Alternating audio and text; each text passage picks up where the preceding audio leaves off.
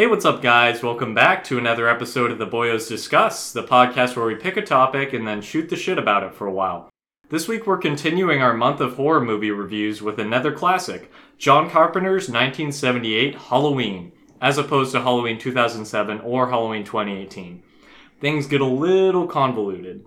I'm Matthew, and I'm joined by my co-host Nova. Hello. Ben. Yo. And other Ben. Howdy, everybody. So before we get into the synopsis, I figure I'd go through my usual spiel that I do with basic facts about the movie. It came out in 1978 and was directed by John Carpenter, of course, who also did the iconic music for the movie. And by music, we really just mean like 2 songs. Basically. Yeah. They get mileage out of those songs, though. Oh, they mix them up a little bit. It's funky. Yeah. And as is custom with a lot of these older movies, we don't have like an exact budget. It's just like sort of a ballpark. It's somewhere between $300,000 and $325,000. And adjusted for inflation, that's between $1.2 million and $1.3 million. And it made a whopping $60 to $70 million at the box office at the time. And adjusted for inflation, that's between $245 million and $285 million. So it made at least twice as much as Texas Chainsaw Massacre. So, some other, additional facts. Carpenter was chosen for the film after an independent film producer named Erwin Yablans and financier Mustafa Akkad saw Carpenter's film Assault on Precinct 13 at the Milan Film Festival, and Carpenter agreed to direct this movie on the condition that he have full creative control over it. And they paid him a whole $10,000 to write it, along with his girlfriend at the time, direct it, and score it. Jeez. Yeah, which is just nuts with how much fucking money they made. Yeah, you said write it, and I was like, okay. And then you said the other things. I was like, oh, not okay. I mean, usually when you hear like a director having that much control, it's like, oh no, they're going to go full auteur and they're going to sink it under their own genius.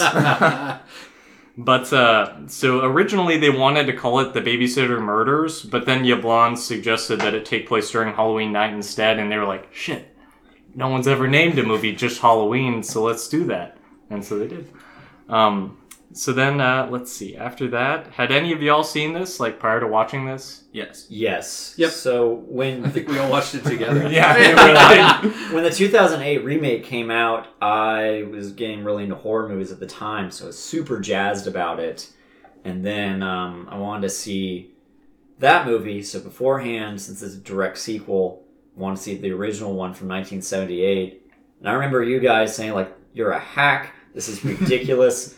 Slashers aren't black and white silent films about the glory days of Hollywood. How could it even be art? Mm-hmm.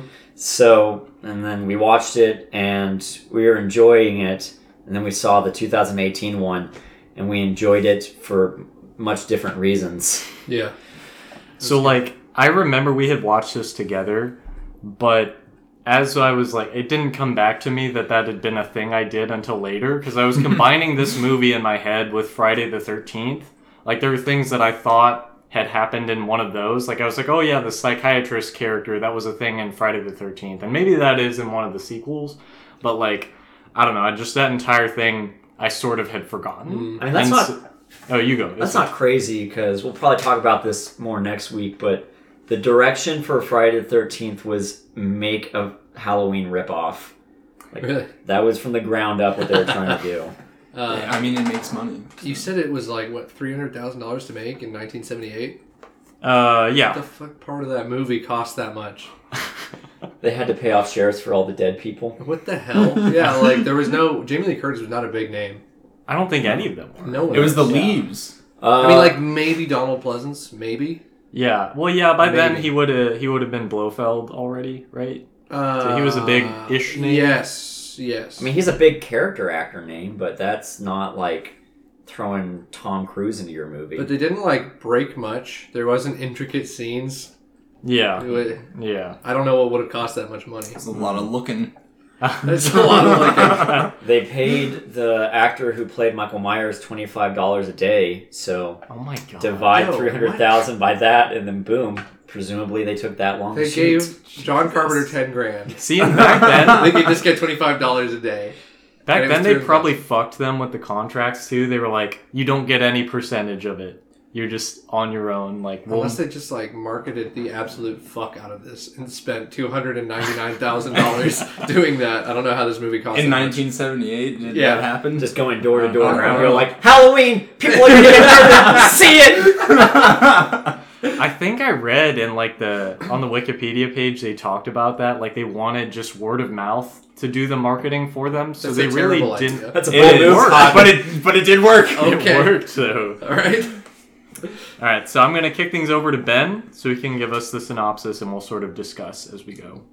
All right, so the film opens in Haddonfield, Illinois on Halloween night, 1963, and starts with this first-person shot following the outside of a house. And Haddonfield's like a typical white picket fence suburban area.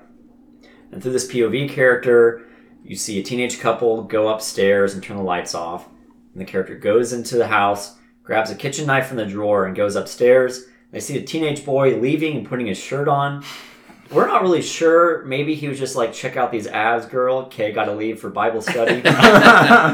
Or I think the verbiage one of us used was he kazoozled too quickly. Which one of us was that? Which one of us was that? Someone dashing and charming. So after that, you see the POV character put on a Halloween clown mask, and he starts to stab the teenage girl to death. With their boobies out. Yes, Yeah. the boobies definitely were out. She's sitting in her underwear, topless, brushing her hair. And at first she's like, Michael, like, stop. But then, he's stabbing her. He looks at his arms. Summer tone changes. You see, I guess so the audience knows that the character is stabbing her. It wasn't the best shot in the film, in my opinion. But after that, it goes down, and it's revealed to be 6-year-old Michael Myers. And the parents take his mask off, and he's holding the bloody knife, and he has this blank expression out, and they zoom out for like 10 seconds. And nobody moves in the scene. Yeah. They're like, Michael, what's going on? And then his parents just like stare at him hunched over, and he sits there, and it just like slowly zooms out, but no one moves. It's weird. They're in shock, Ben. Sorry. So the big Makes two more sense. things of this was, one, the first person perspective was been used before, but this is one of the first times it really was in a movie that blew up. So it kind of hides who it is and then reveals it's a child. We were watching one of our friends who hadn't seen the movie before, and it actually surprised her. Yeah. So one of the downsides to this being such an iconic movie is that through just like culture, it's Michael Myers. It's a Halloween movie. They're not going to introduce a rogue element into it. So I feel like that probably would have been a lot more of a surprise for like first time viewers. Yeah, that's a good point. So 15 years later, we get introduced to Dr. Loomis. He's played by, what's the actor's name? Donald Pleasence. Pleasence. And he, as we said earlier, was Blofeld in the original James Bond. And You only live twice. Because there's been like, there's a lot of Blofelds. There's a different Blofeld in From Russia with Love, and there's a different Blofeld.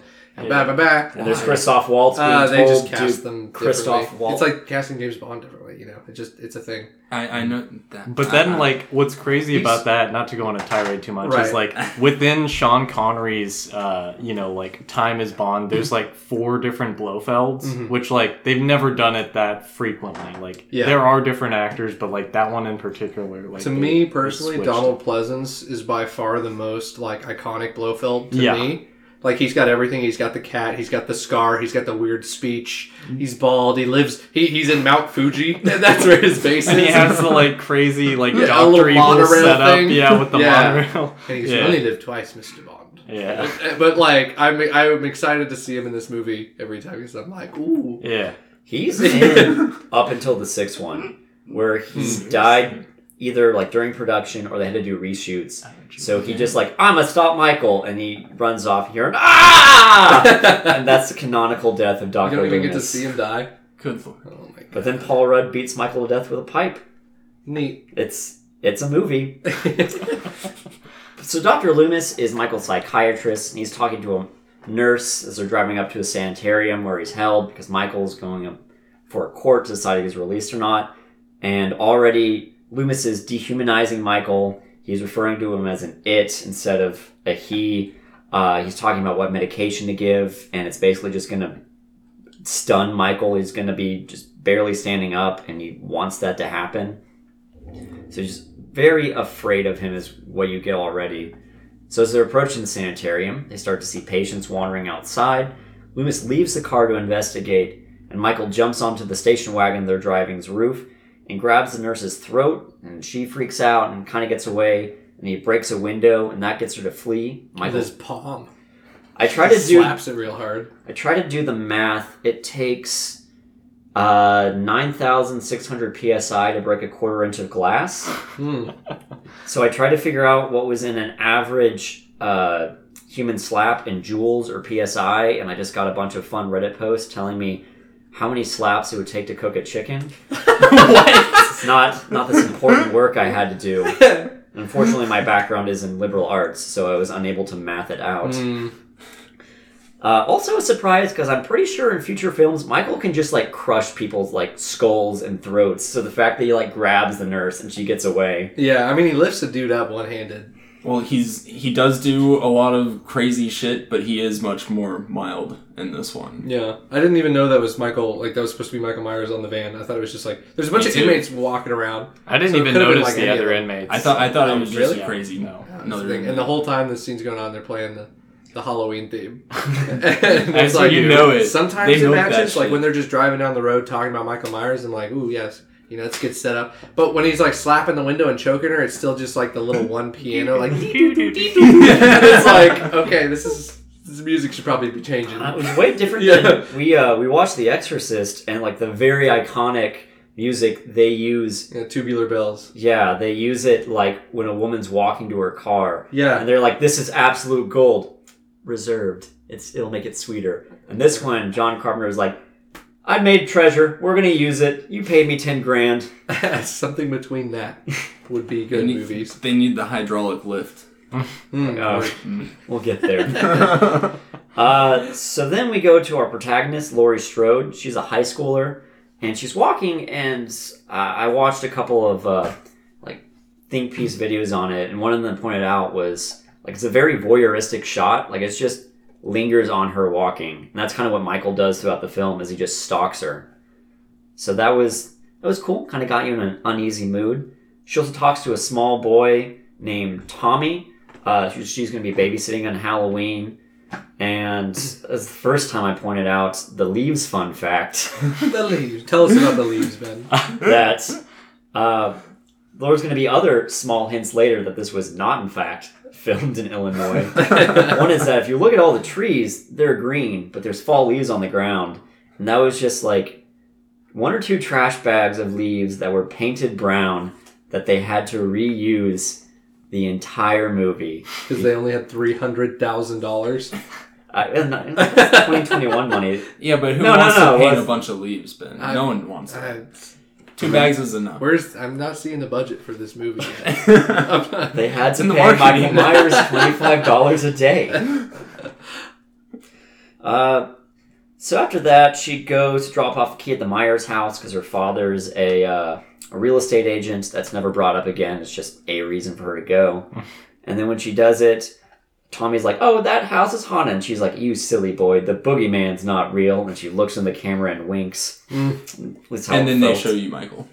Yeah, Michael emerged from the shadow, and then he sets off to kill Laurie Strode. And then depending on the timeline, it's either because she's his lost sister, and he just has a sense of completionism for the whole family. She's his lost sister, and he needs to fulfill the Curse of the Thorn, a Jewish ritual which will give him untold strength. Or because he's evil incarnate, and everyone needs a professional goal to achieve. In this movie, it's weird that he's obsessed with her. Like, if I was watching this when it first came out, I'd be like, why? What did she do? She was the first one who came to his house. He was like, ooh, person. That's it. I guess. I don't know. There's probably at least one person. He doesn't have much to him. One person watching this who was like, I bet it's the occult. And everyone's like, you're an idiot. Fast forward like 15, 20 years. He's like, now who's dumb? So then we go back to the sanitarium, and Dr. Loomis is criticizing the head doctor for his lack of concern. Like, Michael's really dangerous, and you guys let him go. They do a show, or tell, or... No, they don't show it. It's a tell, don't show, which I think works better for Michael's mystique. Like, he just escapes. It's not like the Rob Zombie one, where he just breaks out of handcuffs using Michael Myers strength and then kills 6 cops with his hands with Michael Myers strength. But that one was just gore. The director's cut, he gets out because they try and assault an inmate in his cell to show him it's dumb. It's Rob Zombie just likes grit. It's his thing. Anyways, so after he talks to the head doctor, you see he's parked in a handicap spot. So is he the true evil of this movie, taking advantage of society? Well, we're not going to be able to deep dive like Texas Chainsaw in the meat industry. There has not been that much writing on it. So then they find an abandoned truck, and there's a patient gown, and they start looking around, and Loomis fails to notice that there's a murdered mechanic stripped of an iconic boiler suit hidden in a nearby bush. Building suspense. So, like, why didn't he switch cars at this point? Because the car is there. Is the shape. I mean, that's true, but like... I mean, to think of an explanation, maybe the station wagon was automatic and the pickup truck was manual. Yeah, it's kind of weird to be like, I don't want to look like an inmate. Better wear this boiler suit, driving around and like he an also has inmate the service. mask. Yeah. With the big seal on it. Yeah. Also, like, why not have Donald Pleasance discover the body? Like, what would that have changed? I don't know. He's just a goofball in this. We'll get to stuff later on that he just is kind of like a lovable idiot. Like his name is Loomis. I don't know. I think it would have like another direction it could have taken was like he finds the body, he goes to the sheriff anyway later, and goes like, "Hey, yo, body, this guy's serious. I'm serious. I'm not just this crazy motherfucker. And you should actually listen to me. Like it would give reason why the sheriff is listening to him. That would have worked better. Right? Stop. Oh, sorry, I forgot. Although 78, they didn't know yet. John Carpenter has made more money writing movies than you have. This is true so far. Keep those hopes alive. So then it goes to Lori. She goes to school and does smart people things. Like she answers a question about fate, which I don't know if that's them going themes. I think it definitely was that. They did that the whole movie. Yeah. And also, she's smart. And you see Michael looking at her through the window, and then she looks away and he disappears. He does that several times. And that's the first time we see Michael Myers, the iconic. For those who don't know, his mask is a William Shatner's mask from Star Trek that is stretched out and painted white, and his boiler suit. And what do you guys think of that? I really do. I like his look. Yeah. I think it's better. There's than not Jason. much to him. Like the hockey mask is good, but I like the. Like Jason looks like a zombie though too. He is a zombie. I know. Technically, he's a revenant. Whatever. I think it's way scarier just to have him as like a dude. Like a crazy mental patient that just wants to kill people. And like, I don't know. It's simpler. It gives him like a blank. So I like it better. Michael Myers, it gives him like a blank slate. Like Yeah. there is nothing the audience can grab onto about him. Like and it with does look Loomis' like explanation, it's just like, oh yeah, I guess he is just the fucking shape of Well, evil. and He just is evil. One of y'all pointed this out when we were watching it. Like it taking place on Halloween is very much an excuse for like, oh yeah, that guy's in a weird outfit. It's Right. like whatever. So no one calls any attention. There's a to part it. where he's like walking across the street, like, and no one. Just gives a everyone's shit. everyone's just trick or treating, and that's. I mean, you talked about us liking the 2018. That was my favorite, by far. What I've always wanted from a Halloween movie is just like him out on Halloween, and no one knows that he's a fucking murderer because it's Halloween. Like that's what I always wanted, and it seems like a weird missed opportunity that they didn't do more with that. Like she's running, money, Ben. and they're like, "Who are you running from? Him in the mask!" And it's like, like I don't know. I feel like they could have embraced Halloween more instead of just having jack-o'-lanterns in bedrooms. Well, maybe this weekend you'll get some more of that. Ooh. Friday the 13th doesn't take place on Halloween. It takes place on Friday the 13th, which can't be the 31st. You goon. In the movie, Ben. Oh yeah. I don't know if Blumhouse wants to pay us, but Halloween Kills coming out for thrills this October 15th. Whoa! Did you have that prepared? I am always prepared for a shameless plug. Please send us money or a cease and desist. Lawyers think it's best. Just notice us. So after that, Lori and her friend Linda come out. Her personality traits is she's a cheerleader because she says she's a cheerleader. She says totally a lot because John Carpenter did not have a teenage girl on staff to help with his writing. And she just totally likes having the sex. totally down for it. Wait, is Lori or no? Is Linda the one who's a big bitch? They both are. Yeah. No, okay. Well, there's the brunette is so much worse. She's just. Yeah. But she has more to screen Lori time. the whole Yeah. Like, time. had they had equivalent screen time. Also, Okay, you're right. You're right. I don't have the name of the actress prepared, but Linda's in Carrie. She's the girl with the red hat who was like, yeah, be mean to that girl. And she took that energy and ran with it in Halloween. Yeah.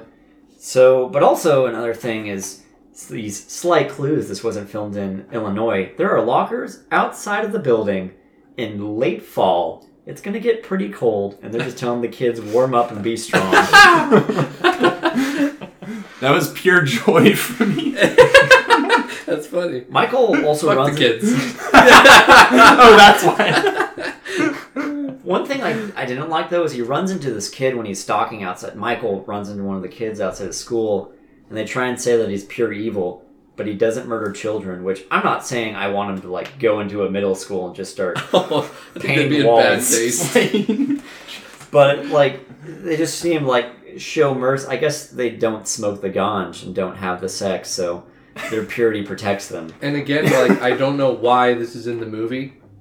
Like, this little kid gets bullied and breaks his little pumpkin, and he's like, me! And he tries to run away from the bullies, and Michael Myers, like, grabs him, and then just lets go and looks at him, and the kid runs away, and then Michael just kind of, like, walks away to his car, Yeah. and then that's the end of the scene, and I'm like, what? Why? Like, if you want to show the kid getting bullied, that's fine. But it's to spook you. Like, if Michael's so obsessed with Linda and chasing her around, he went, oh, I'm going to take a little I just went a little stroll. And Well, no, like, because then wasn't she there? Like, she's, like, the kids go one way, and then she's walking, like, the other way, and he's, like, looking at her a little bit, you know? I guess if they're in the same school. It just Which still is seemed weird, like I don't understand, but, you know. Why is that in the movie? I don't like useless scenes. Like, it's just fat on your movie. Ben, not everything is perfectly paced. It doesn't, I don't A New expect Hope. it to be, but I'm going to point it out. Okay. Like, Yeah, you can like- make your movie better. If I can make your movie better, that's bad. I shouldn't be able to do that. I'm a piece of shit. I just sit here and watch your movie and go, ooh, like I don't make movies. So if I notice these things, I don't know how like editors and executives and stuff don't go like, oh, that didn't need to be there. It's probably just that they have a different opinion than you. Well, they're dumb, Okay. and I hate them. I hate them! You write them a strongly I will. worded letter. Oh, they'll That see. movie So- you made in 1978. Fuck you. Why would you put this scene in there? So now that we've established our canonical hatred of both children and Hollywood establishments, Lori and Linda go and they run to Annie, and they all start talking. They're like, man, I am going to get just some pipe laid on Halloween. Super jazzed about it. Lori, you don't, because you suck. They bully her like throughout this movie about that. It's one of those like, are you just friends because it's like an emotional investment now? They're a mate, so you're stuck with them. And they make fun of Lori because she's a lame Girl Scout who's going to be stuck babysitting instead of the Lady Chad that is Annie who's going to babysit. When she's helping them. Yeah, I mean, Annie's going to babysit and have sex because that's called multitasking. It's an important skill to have. Different people, right? Yeah. Okay. Oh my god. Well, we do never see Annie's boyfriend. We just hear his voice. So he might just be a very deep 7-year-old. So then they're walking and they see Michael driving and they taunt him saying speed kills. And he just stops the car a little ominously. And they're like, huh. Like when you do someone, like just say a quip and someone actually asks you to do something about it. And you're like, nope, I didn't think we'd get this far. And then drives on and then he appears behind a hedge. He stares down the girls, and he disappears behind the hedge, and he disappears. And Annie and Linda dismiss Lori being weirded out that someone's staring at them, which I thought was weird. Was it safer in the 70s that if you saw a fully grown man stare you All down? my parents ever talk about is like, yeah, we used to just ride our bikes and we'd go miles away and just no one gave a shit. And they were like 10 years old, and it's like, I did that too. how did y'all not die? I rode my bike in alleys and all around neighborhoods and stuff. We My lived parents in a just nice- like, come we home lived in a nice later. neighborhood, though.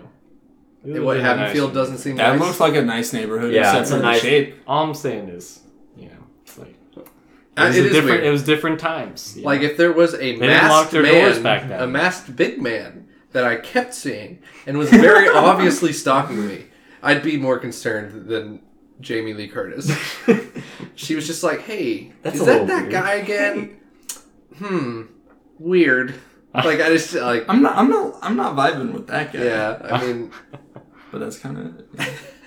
Laurie's home then. She sees Michael through her window and then he disappears. She doesn't break her glance of it, but she still looks surprised and he disappears. So I've heard some people say it's because Michael's supernatural, but I disagree with that heavily because Halloween, in my opinion, works best when Michael is just a guy murdering people, and that's what's scary. Because I don't know what it's like for undead zombies to kill people, but I can wrap my head around people killing people. Mm-hmm. That's fair. Or that Laurie is like imagining things because she's just been seeing him all day. Or he just moves and they just didn't show that. So do you guys have an opinion on that? I would really not want him to be supernatural. But Ben, what if he had druid powers? We never see him run. We never see him move faster than a walk. But somehow he like, I don't know. Like I hate that fucking when people just disappear when a car goes in front of them or something. It's so stupid. Like, are they ducking? Did they hide behind their car? What are they doing? They just ran off screen. It's I don't know. I think it's goofy, and it's goofy especially with a character that is like very not afraid of just being in front of you. Yeah. And like, why would they want to disappear instantly? I don't know. It's goofy. I agree with kind of limiting him, but I do like the fact that he's excessively strong. Like, he can just hold a dude up, you know, and step through him real good. Yeah. Like if you don't have it makes him like a very scary person, and also the fact that he moves so slow kind of works with how like strong he. Like, you can't do anything about it if he gets to you. So, and it's kind of like what's that short story? Where have you been? Oh, where have you been? Yeah. Where it's like the girl is like being pursued by a guy in his 30s, and he's just like physically stronger than her. So, well, he shows up at her door, and she's like, "You need to leave," and I'm calling the police. It's like, well, they're gonna take like 8 minutes to get here, and I can get you before they get here. And she's like, "Well, I'm gonna lock the door," and he's like, "Oh, come through a window. I'm gonna break your door down. Like, I'm gonna light your house on fire. What are you gonna do?" And then she just like resigns and goes with him at the end because he's like, yeah, you live in a matchbox. Did they make us read that in, like, I know, I don't know. grade? It was creepy and it was really weird. God, I don't like that. No, Yeah. well, you weren't supposed to. Jesus. Yeah, but I don't care. yeah, but I don't know. such at that tangent, Loomis goes to investigate the town cemetery to try and find the tomb. He goes and sees that the tombstone of Judith Myers, she's Michael's sister that he murdered, is missing. And the the groundskeeper is like, "Oh, those rascally kids doing hilarious shenanigans." And Loomis is like, "Well, he's here. Goodness." Also, the tombstone, it was about 2 by like 3 feet tall, and it's made of stone. Michael's a thick boy. He can pick up heavy things. Yeah. It's weird that the guy was like, "Yeah, kids did this." It's like they carried a 2-ton stone. It's huge. It's Right? like- That's like a chore yeah. or something. So Annie then goes to pick up Laurie, and she talks about how she should ask out a classmate named Ben Tramer for her homecoming. And just going by first names alone, we can already assume this Ben Tramer guy, absolute stud muffin. True. And then they smoke a joint while listening to Don't Fear the Reaper by Blue Oyster Cult, and Michael begins following them. And then Again, the boom. themes. I get it. Or is it giving a warning about... They shouldn't be afraid. Is it a warning about the dangers of sex, drugs, and rock and roll for teenagers? That brings the shape to you. This is the most establishment movie we've ever seen. They do sex, drugs, and rock and roll. I can't even argue with you. So then when they're driving, they meet with Sheriff Brackett, who's Annie's father, and he's investigating a hardware store robbery where all that's missing is a Halloween mask, a knife, and a rope. And once again, he's just like, these kids, Halloween, who doesn't steal knives and rope? And Loomis is concerned. They pull up to her sheriff dad after smoking a fat joint and They blowing made it her everywhere so in loud. the car. Like, their windows were up, And before they got there, Yep. she rolls one window down right in his face. Like I wanted it to be like a fog machine. And he's like, what? He just like sticks his head in there. Yeah. And he doesn't give a fuck. That's because Sheriff Brackett is a cool What a good dad. time. So Yeah. He's Did got a skunk 70. die in your car? No, Dad, we're just hip. Sure. You wouldn't understand, you pig. And No, they slap him Sheriff across Brackett the is cool. He doesn't care about it. He's got those 70 sideburns. He smokes a pipe. He is just... If you someone described what You know what was in masculinity that pipe. in the 1970s was. Oh, shit. Sheriff That's Brackett. You couldn't even smell it anymore. Just a cool guy. And then as night falls, we split into our different houses. Loomis and the sheriff are investigating the Myers house. And they notice that Michael killed and ate a dog. And he's like, it's still warm. And Loomis says he must have been hungry. And Sheriff Brackett is like mildly concerned. If I saw like this escape patient is murdering and killing animals, it'd be like, Well, murdering and killing animals, yeah. Oh, no, we need to get him. Eating raw animal flesh from, like, the house dog. I'd be like, we need to fucking ASAP put this man down. But also, like, Yes. I really hope it was killed first. Right. Before the eating happened. That's fucking... I really hope. Didn't the sheriff like try to explain it as like skunk ate the dog? Yeah, and what the it's fuck like, does that it's like- happen? and Is that then a Loomis thing? is like, no, you retard. Yeah. But then it goes upstairs, and Loomis does some monologuing where he explains that he was Michael's psychiatrist since he murdered his sister. And after 6 years, he gave up trying to fix them because there's just nothing behind the eyes, and he is just a primal force of capital E evil.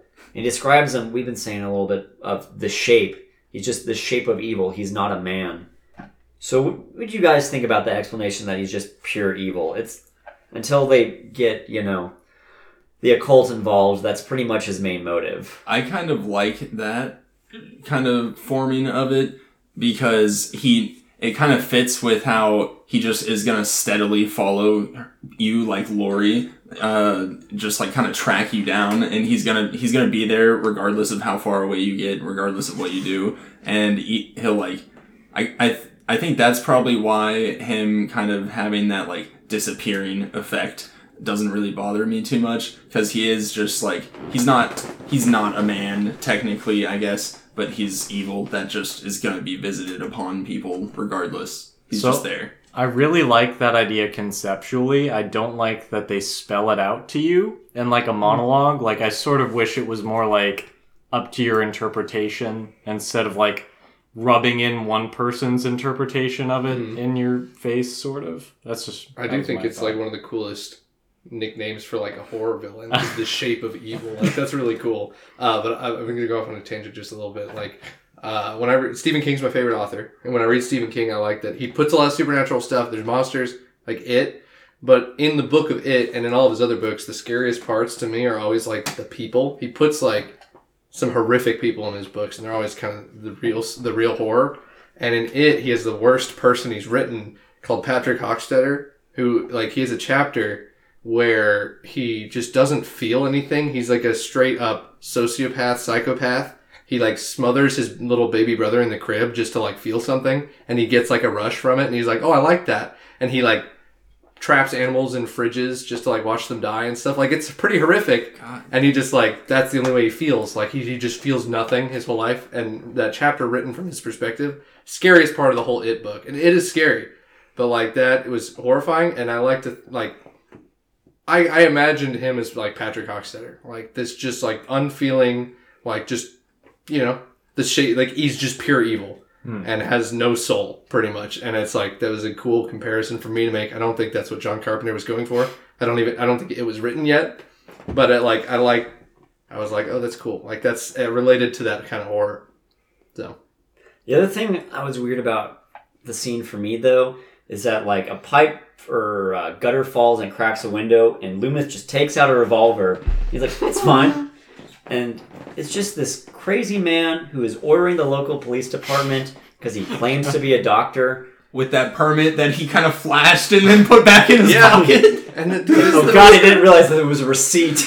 This is the worst fucking police officer ever. He's like, yeah, you smoking guns, you just move along. They stole a knife. It's my and a kid, rope. it's fine. Whatever. Yeah, what are they And then like this guy just has this. If I was the sheriff and this crazy guy was like, oh my god, I need to kill this evil force who's eating dogs, and you're gonna be like, all right, We might need to. you're gonna need take to come you to the and station talk, with me. Talk about Yeah, something. we're gonna get your statement.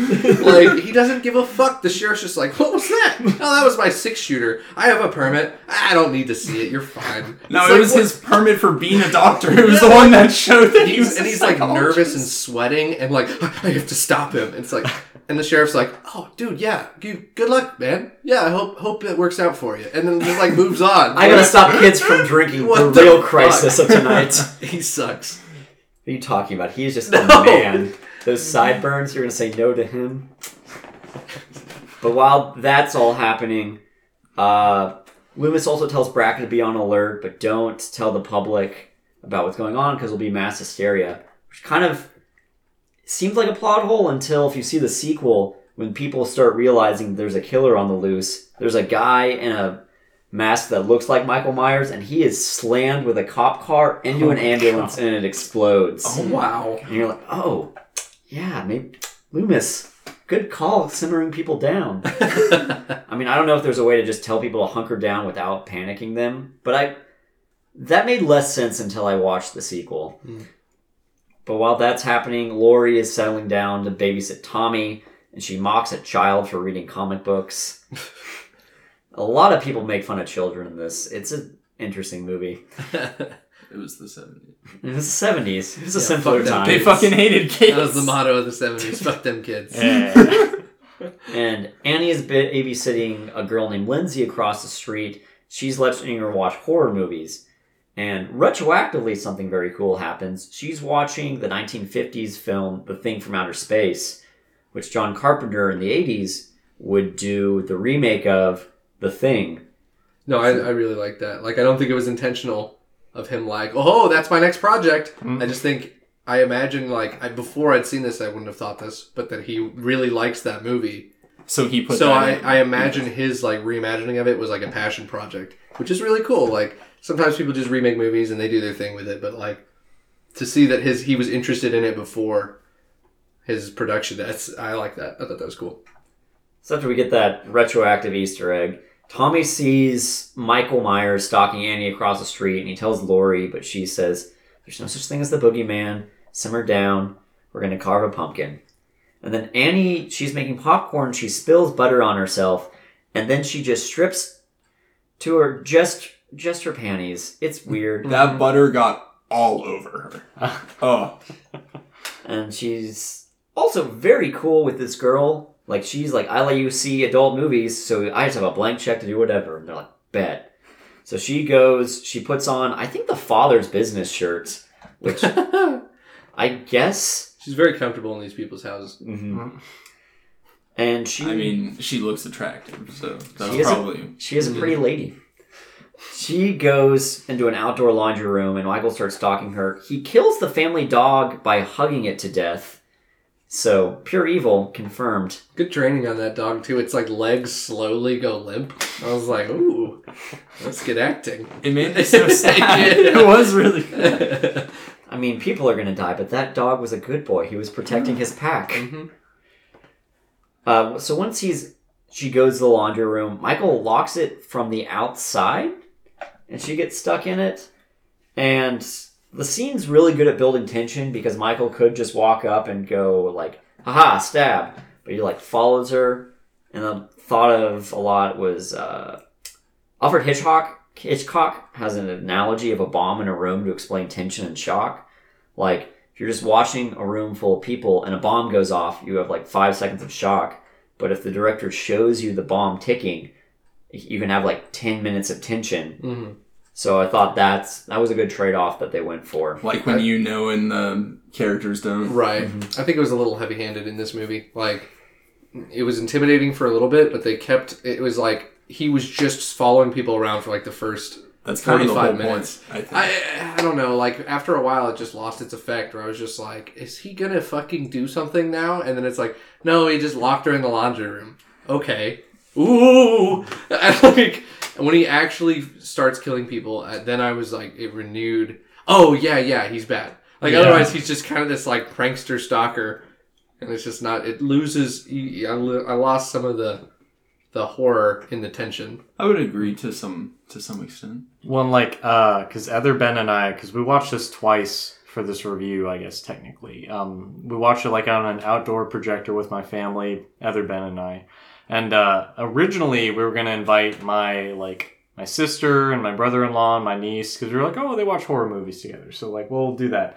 But like as we were watching it, we were like, oh god, this would be like way too boring for my niece, because like nothing happens for so long. I know. Oh, one of our friends also was... the boobies. And that was, although I mean, people should be able to see boobies. It's short enough that it wouldn't matter. Well, and also like kind of like the bomb thing. Like if we saw Michael brutally kill somebody, then follow the girls around, we'd be like, oh fuck. Like if he could do that to that guy, like oh man, like these girls are in so much danger. But instead we don't see him, but like do anything but slap a window. So it's just kind of like as an adult. I mean, to be fair, he did kill someone as a kid. No, but it's like if you've seen Seven when they're investigating Kevin Spacey's apartment, it's really tense because you've seen what he does to people. Yeah, and, like this man is a psychopath. Right. So you're just like, if he's following them around or like I don't know, it would add more to it. I think if we knew more as the audience about how horrifying Michael actually was, instead of just this thing that we keep getting told is really evil. Mm-hmm. I don't think you're wrong. So then Lindsay gets a call from Annie's boyfriend Paul, and he's like, hey, I'm home alone, send her over. And Lindsay, because of their handshake deal about being able to see horror movies, is like, bet. So she goes and helps Lindsay out in what you guys called the butt shot part 2. Nice. Because she is leaning out of a window and she's stuck, and it's just like a very slapsticky scene. Like, what are you doing, stepbro? Yeah, it was weird. Oh my god. One of those scenarios. No, I know, I'm stuck in the window in my panties. Help. What the fuck? And then afterwards she said, don't tell anyone about this. Yeah. Right, you could have just inserted some fucking... like, oh my god. John, this is the wrong type of movie. Yeah. I did the music, though. And then she goes into her car, and I thought it was really cool, like the setup. She goes, and the door's locked, and she's like, whatever, I gotta go get my keys. She goes back, and the door's unlocked this time. She gets in, and there's like fog in the window, and she's like touching it. And then Michael, surprise, starts strangling her, and the music cuts, and you can just hear like Michael's heavy breathing and her struggling. And that was a really good scene for me. Yeah, I like that. It was. Because it was prolonged. She was like struggling for a while. I also appreciate that the movie didn't do what the movie's been doing this whole time. Where like they'd show Michael like in the back seat before she gets in, and then she gets in and Michael like peeks out the corner, and then she's like, oh, it won't start, tries to get out, and Michael like almost grabs her, and then she comes back in, and then he gets her. No, it's just straight up like she gets in, he just pops up and strangle with heavy breathing and struggling, and I'm like, thank you, movie. I think they need some of both. Yeah. I mean, they went a little hard on the on the slow part. I just like tension can overstay its welcome. There's a fine line, and usually movies do it too much, and it's just like, oh my god. Please. One thing I will say I really liked about that was like as she gets killed, she's like hitting the car horn, and like the garage door is shut, so like they gradually go from like you're in the garage and you hear it really loudly, then outside of the garage it's a little quieter, and then you're closer to the house that Lori is at. Tommy's house. And then you're like inside the house and you can't hear it because the TV's on, and so like that transition, because you'd be like, oh, you'd hear that, right? And it's like, nah, like they do a good job of sort of like showing you like, yeah, no one would fucking know what was going on. Yeah, I think that's one of the best things in the movie. Yeah. And the next scene is, the best way I could explain it is Loomis bullies children. Well, and they're the bullies from earlier. Yeah, they were like I dare you to go touch the Haunted Myers house. He's like, no, I don't want it. It's like, well, you're a chicken. They're the future members of the band Smashing Pumpkins. Waka waka. And then Loomis does like a weird voice. He's like, hey, Timmy, get your ass out of here. It was really weird. Yeah, and it's just like... No, and he looks it's really all for the audience. He looks really proud of himself after it too. Like when they run off, he's like, "Yeah, I did good." It's the happiest he looks all movie.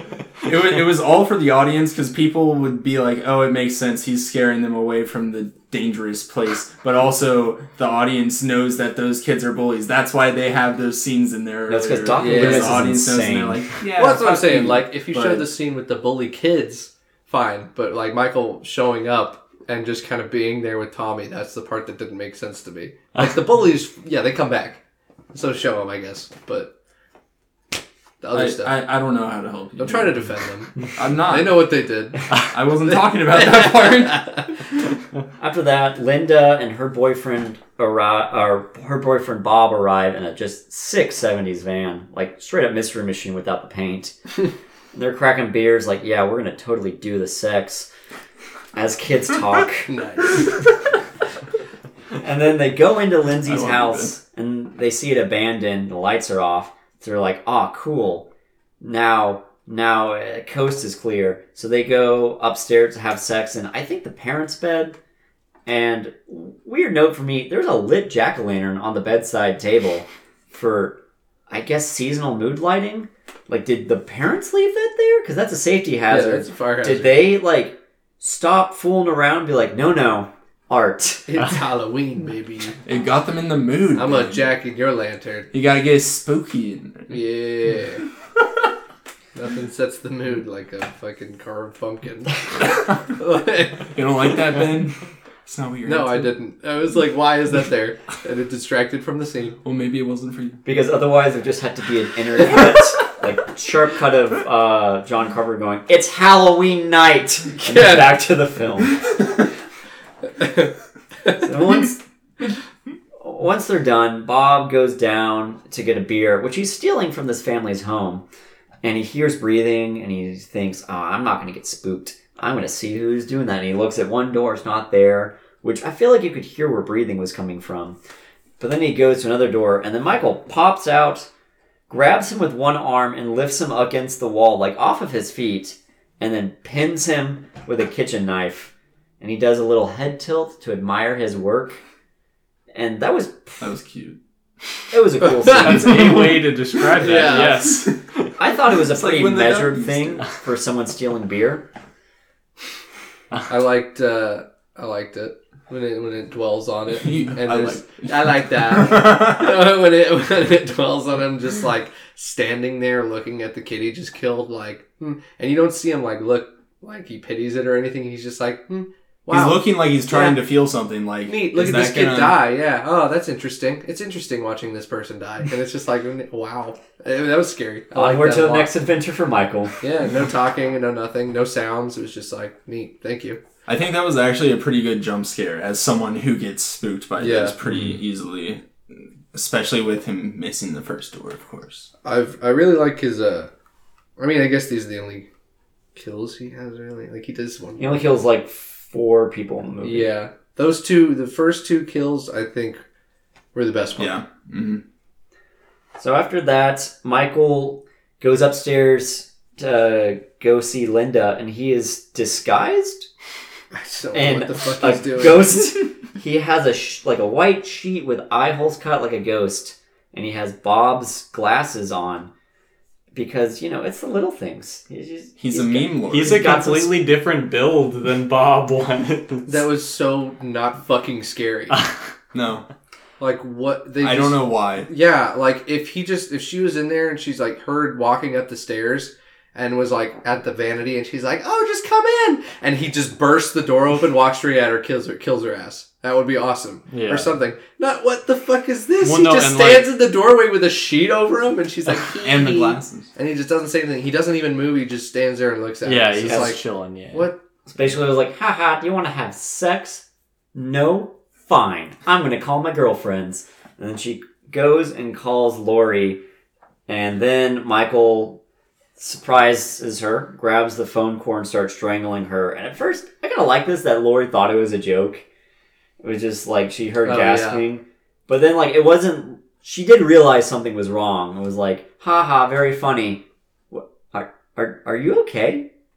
Is everything fine? And then the line goes dead. It's like, that's a realistic reaction to that. Neat. Well, and then she tried calling again, and it just, like, immediately hung up, and she was like, oh, shit, something's up. Like, I gotta, Michael does grab the figure phone, stuff but he out. doesn't know how to call people. although he does know how to drive, and they do. I forgot to mention this. They mention that like. Explains it. Yeah, it's like, how does he know how to drive? Well, he was doing it, and that's... Maybe someone taught him. Okay. Don't worry about this. Yeah, what? He was 6. Yeah. I think the term for that is lampshading, when, like, there's a continuity goof or something weird in the story, and they acknowledge that it's weird, and that just, like, covers it. So, like, it comes from... if I'm wrong, feel free to give us angry emails. It's interaction. But it comes from like a black and white movie where a guy's hiding and he puts on a lampshade, and they acknowledge that that's a bad disguise, but then it works. So then, after Linda is killed, Loomis discovers the sanitarium car was Michael's driving, and he begins to investigate. And Lori goes across the street to look for her friends and beginning her final girl circuit. Can we talk about how Loomis was like 2 houses down from the sanitarium car, and he's been chilling outside the Myers house all night, and he didn't look like a little bit to the left and see that fucking car sitting there? And it's not like that car would blend in with anything else. Not at all. Yeah. That, and after he saw it, where the fuck did he go? He left for Michael a was long right time. over there. Yeah. I don't understand how seeing that car would make you go, oh my god, and leave the house. Yeah, he's like, holy shit, I should run around a little bit first. Michael's not driving around. Where could he be? I need to run around. And it's like, what? Why not just He might be near the car. Yeah. And in the house, maybe. Yeah. Maybe the one with the screaming. I don't know, that was goofy. No, they didn't scream. Like, Bob died pretty quickly, and then Linda was choked. Weren't the kids screaming? That's not... That comes later, That's yeah. So Lori goes upstairs and she sees Annie's body on the bed with Judith Myers' tombstone propped up behind her. Because everyone needs a creative outlet, I guess. Same thing with a spooky ghost. I thought it was really weird that it was the, like, brunette on the bed and not the blonde girl that he just strangled with the phones. No, it was No, it wasn't. What? No, it was not. Because the blonde girl has a silly death face. She's behind the sliding, like, thing. Okay. So it's weird that he put her there. Yeah. I don't know. Okay. I mean, he moved everyone, so yeah, maybe that's just his artistic, style. Okay. I don't know. It was weird. Sorry. They find the other 2 bodies in cabinets, and so Lori goes outside the room and she's freaking out, which fair reaction for finding 3 bodies of your friends. And then, materializing from the shadows, Michael stabs at Lori but misses and grazes her arm. She backs up and falls over the banister on the stairs below, so she has a messed up leg for the rest of the movie. It's not like she dodged him, he just misses a knife thrust. Don't know how. That mask is messing up your depth perception. I guess. It did do a really cool... You pointed it out, but... when she's freaking out about her friend, she backs up into a corner like, oh my god. And there's like an open closet and like it's completely dark in that room. And then you eventually see like the white Halloween mask in the dark. And she's like, freaking out, doesn't see it. And you just see the mask right next to her for a little bit. And then he stabs at her. And that was a cool... It was like half the screen was Jamie Lee Curtis and the other half was that mask. So that was cool. So she runs outstairs... so she's downstairs and she's trying to get out of the house, and I just want to take a moment to compare Michael Myers and Laurie's ability to go through doors, because she runs into the kitchen and locks a wooden door, and then she's stopped by a glass one because there's a rake in it. And it takes her a while, and eventually she breaks one of the glasses and takes the rake out. Michael punches through a wooden door and just reaches around, unlocks it. I was like, oh man, that's impressive. Yep. But when she runs out, I thought it was cool that she goes to the next door neighbors and is like, help, I'm being attempted murdered. And everyone's like, these dumb goddamn kids on goddamn Halloween out having sex with pot and liquor. And they just turn off their porch light. And I was like, there was some disagreement when we were watching if that was a realistic reaction or not. I don't know. If I heard people screaming like how she was screaming, I would open the door. I would at least look at them and kind of see what's going on. I wouldn't just be like, nope. I wouldn't be like, oh, you're somebody's trying to murder you. Like not. No. I would be spooked too. So I'd be like, the neighbor like looks out the window and looks at her. Come on in. Yeah. If they want you, no, come into my house. Like, but I mean, I how horrible of a human person would you be if you're like, they want you? Yo, okay, fuck off. Yo, if I got a family, if Fuck I got off. little kids in the house, you're not coming in. I'm sorry. Like, you're on your own. I gotta fucking look out for my family. Sorry. That's kind of a dick move, man. Well, I don't know. Yep. I guess. Okay. So after being pushed aside by the neighbors, she goes back to Tommy's house. She's like knocks on the door, and Tommy finally gets in and is like, "What are you up to, Lori, and your shenanigans?" And whatever ways a 7-year-old can say that. She's like, "You need to run." He's like, "What? Do as I say." Very much was like, yeah, I can understand that level of energy, and being a kid having to see parents freak out. It's like, look at that. But they also just went into a closet in the same house. Yeah, they did. Why? She's like, "Hey, hide upstairs." Like, and Yeah. lock No. yourself When in she the first closet. comes in, that's when she says, "Do as I say," and like she. But after that, they go straight and like, what? They hide, and then she turns off the lights and starts hunkering down, and then she notices that a window's open, and then Michael appears again and misses another stab. Yeah, and she is in the pretty sad. least defensible room in the house. True. Windows everywhere. First story. Like, go up into a room, bitch. Get into a hallway. Like, what? She keeps like chilling a little. Yeah. Too hard, too early. Yeah. Like, Sally at this point of Texas Chainsaw was jumping through Oh plate yeah. glass windows. Sally was getting the fuck Like, out of there. that was like very believable. Jamie Lee Curtis in this, like, she was acting fine, but her like decisions I need were to rest retarded. Like, they were really dumb, and it was bothering me. But after Michael misses, Lori is able to stab him in the neck with pretty thick gauge sewing needle, and he falls down, and she's relieved. She thinks the nightmare is over because she doesn't realize there's 15 minutes left in the movie. And she's so relieved. In fact, she puts her back to him and hunkers down behind she the just couch where chills she there, can't see yeah. him. And it's just, And drops. Actually, no, it was stuck in her neck. She goes upstairs, and she tells the children to get out of hiding. You need to go tell the police because they might kick out a teenager, but children are precious. Are they, though? Mixed signals from this movie. So then Michael gets up again. She goes and hides in a closet, and he starts breaking through the door because we've already seen him break hard with things.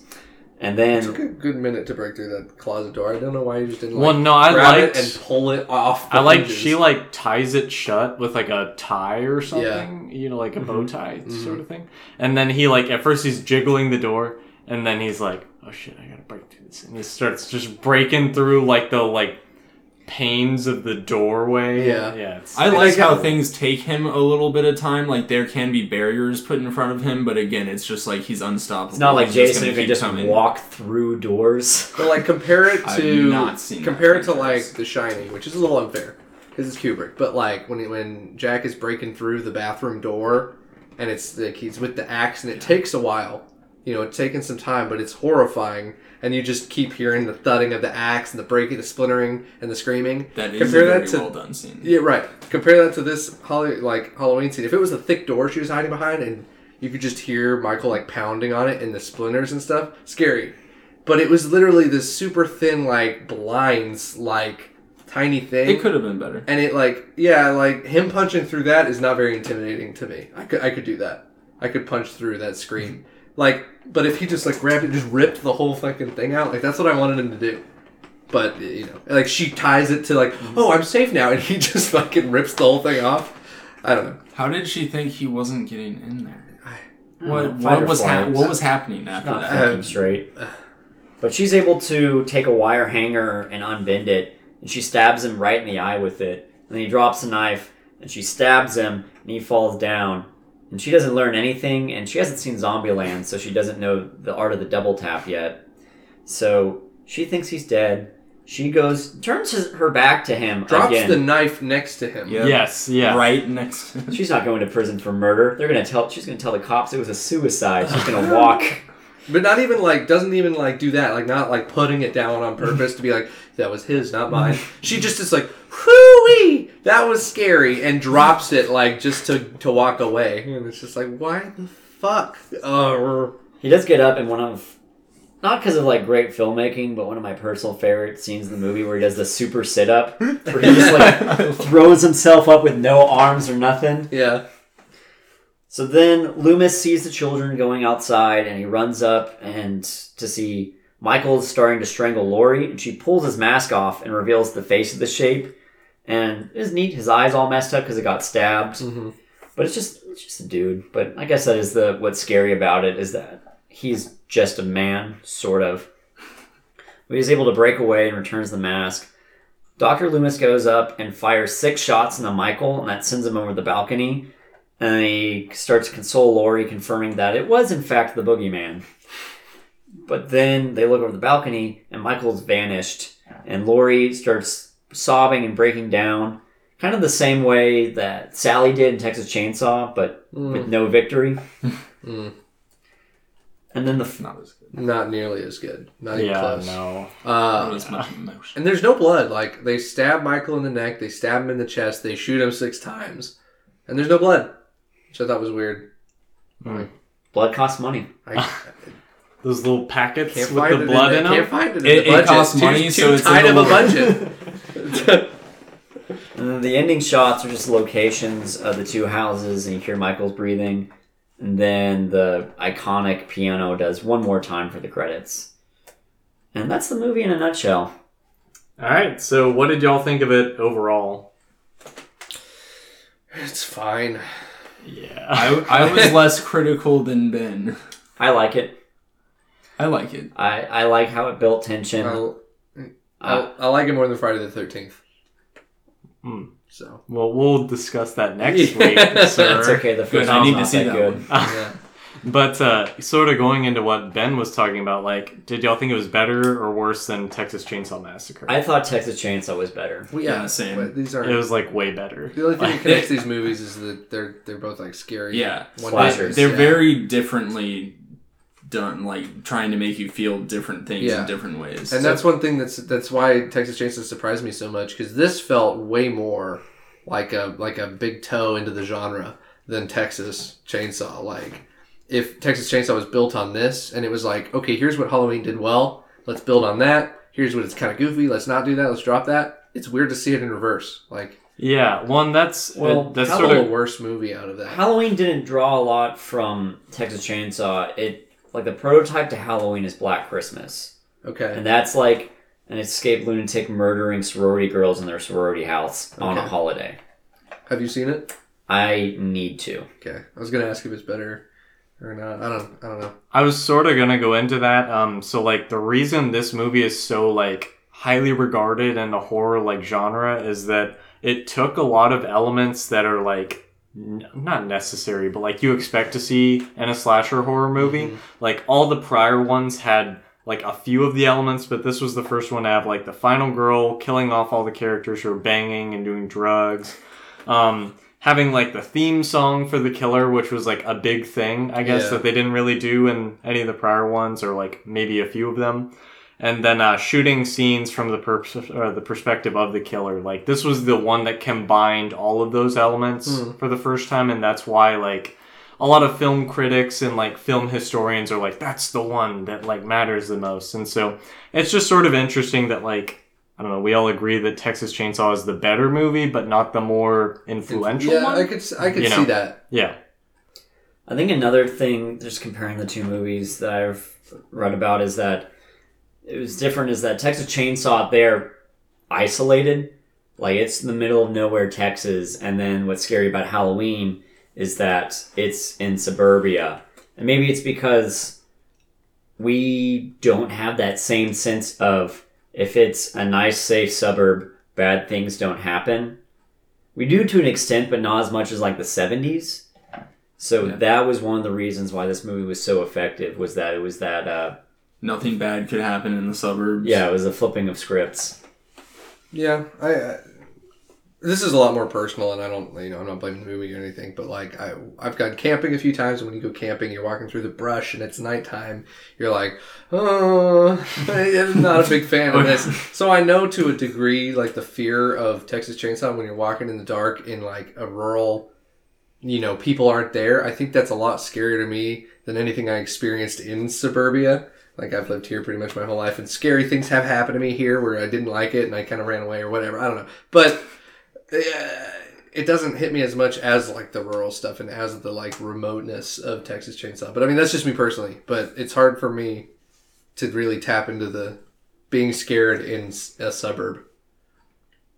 Yeah, so then, well, going into, like, the sequels and the reboots and stuff. Have any of y'all seen any of those? Or... I think we all saw at least the 2018. Saw the 2018, which that I need to see all of them eventually just for a sense of completionism. But like 2018 delivered on a promise in this one that it never did of Michael just going like Ben talked about it, going door to door and murdering people. And it actually like felt like Halloween. Like this Halloween didn't feel like Halloween because there's no there's like kids trick or treating, but it's broad daylight. Yeah, and that's the only time they were. And then like when it's actually night and Michael's out, no one's out. There's there. no like not even like no kids, no trick or treat, like no cars, nobody. Yeah, it's just a street. Yeah, that wasn't scary to me. Yeah, well, and then the other thing I was thinking about is like. It's not like big, because like the traditional thing whenever you're like, oh, Halloween in movies, it's like huge droves of kids, like in big groups and stuff. There were like a few groups in this. Like, and that's scary to me like too, like 4 kids. It's not just that Michael's killing people and walking around, it's that he's surrounded by people that don't know what he is. Yeah. And like that, and you know that everybody's in danger, but they don't know they're in danger. That would be like some good tension, but you know. Have to wait, 40 years to see that? Thereabouts. Yeah, from 1978 to 2018. Mm-hmm. Does anyone want to take a crack at explaining the timeline and the weird gobbledygook that... You mean this better? Here we go. Yeah. So, Halloween 1, well, we just discussed. Halloween 2, direct sequel. The same night, actually. They go into a hospital... And it's supposed to be an ending there, because it ends with after Michael flashes up a bunch of doctors and nurses. Dr. Loomis takes him into an operating room, turns on the oxygen, lights a cigarette lighter, blows them both up. Halloween 3, totally different thing. Season of the Witch. John Carpenter's original intent was to have an anthology series, that every Halloween would have its own spooky thing. However, because he did 2 Michael Myers in a row, that's the audience expectations, and that's what we're dealing with. In Season of the Witch... a Irish toy maker wants to revive Druid traditions, so he puts children's masks that, with subliminal messaging and the power of Stonehenge, will make their heads explode and melt into bugs and snakes, and you see children die. It's pretty wild. But like, why? Oh, because he's evil. Druid tradition. That's it? Okay. I don't know.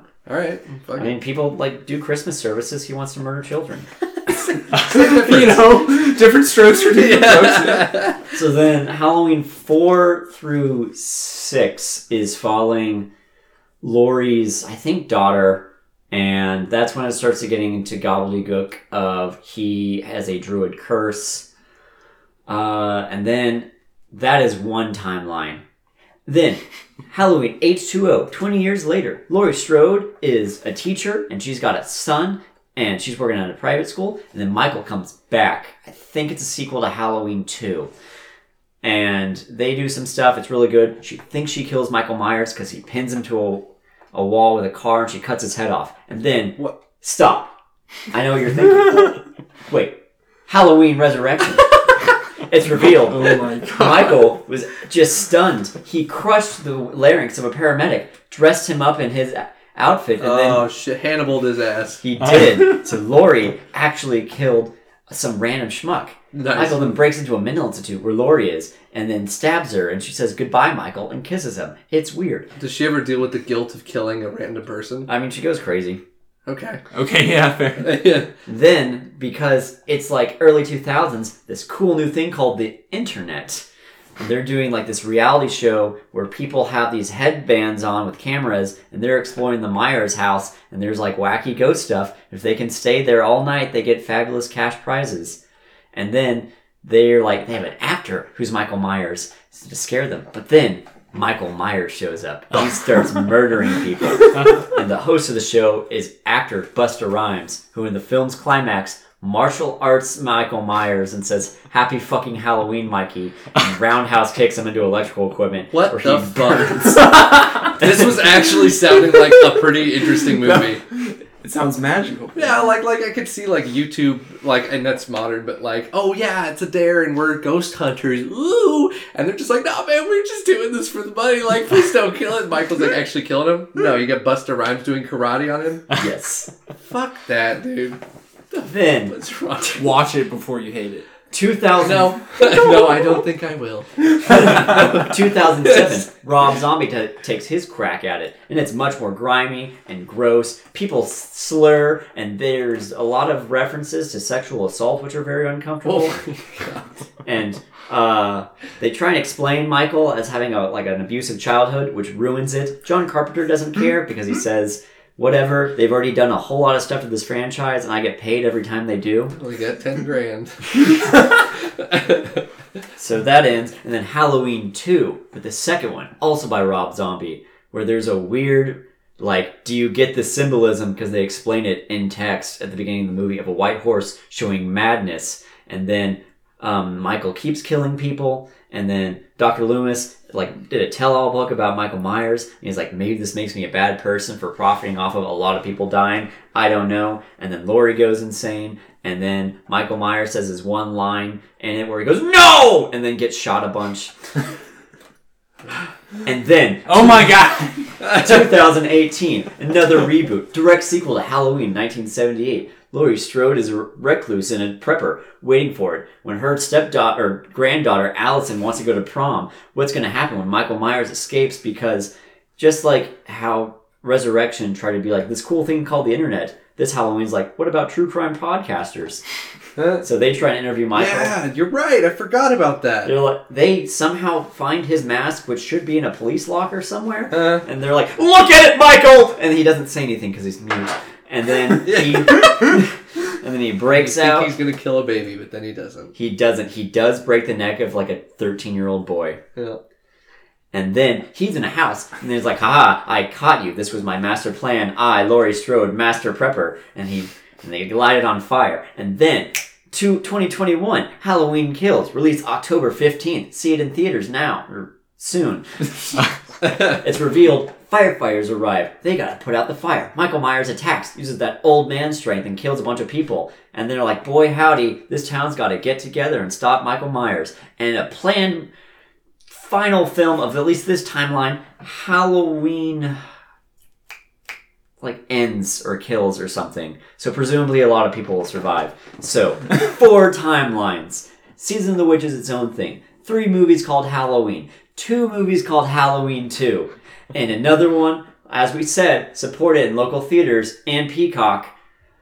Halloween Kills, October 15th. See, this is what I don't fucking understand. How did this movie that we talked about, that was fine, make So many 27 sequels? What the fuck? And then Firefly can't get another season or something. What the fuck is going on? People like Jaws back then, okay? There's also there's 80 Jaws movies. Yeah.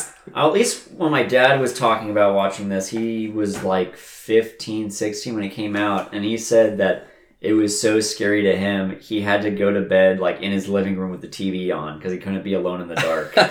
When Star Wars gets 52 sequels and 30 TV shows approved and all this stuff, and it's going to go for the next 3 millennia, I'm like, fine, all right, I get it. But Halloween, different things scare people at different times. it's not even... From the 70s, they had different experiences, But now you don't... safe. I mean, what's... I guess the Saw movies are the last time that happened. The Conjuring? Ew. There's only 3 though, right? No, but it's an extended universe, the Nun, the Annabeths, they're all in the same universe, despite the fact the Warrens were revealed as frauds, but whatever. Mm-hmm. Okay, cool. I don't know, I can't speak for people 40 years ago, and I hear people like your dad talk about how fucking horrifying it is, and I just cannot... I can't see it at all. What? I don't know. I guess if you just haven't seen movies and then you watch this, be born in a different time, but I can't. You'll like it more now. I can't do it. I'm not that much of a hipster yet. I'll get there and unlock my true potential and curl my mustache and travel through time. But until then, I just have to gonna not invent- understand how people think this is scary at all. All right. Anyone have any final thoughts on the movie before we sort of wrap things up for this? I liked it. Ben's a hack. Facts. It's fine. I mean, I'm excited to see where Friday the 13th goes from here. So that'll be fun. So like watching them in close, proximity, give or take. I'll tell you this, a little sneak peek for next week. My run up for the Friday the 13th series is going to be more detailed and much more excited. Love that series. I'm excited to see Kevin Bacon. That's about it. Is he in the first one? Yeah. What? Yeah. Oh shit! I Right. didn't remember that. Anyone got anything they want to pimp before we head out? I don't know if that verbiage is the Yeah. best. My ride. Anyone got a Twitter or an Instagram they want? Not that I want to give. Nope. It. If anyone actually does listen, Yeah. I don't want to get doxxed and get death threats for saying you didn't like a movie as much as me. All right, then that's going to do it for today's episode. If you're enjoying listening on YouTube, we'd really appreciate it if you'd like, comment, subscribe, and hit the bell icon. And join us next week when we'll be taking a look at Friday the 13th. Till next time. They played the Monster Mash. The Monster Mash. It was a graveyard They smash. played the mash. It caught on in a flash. They played the mash. They played the Monster Mash.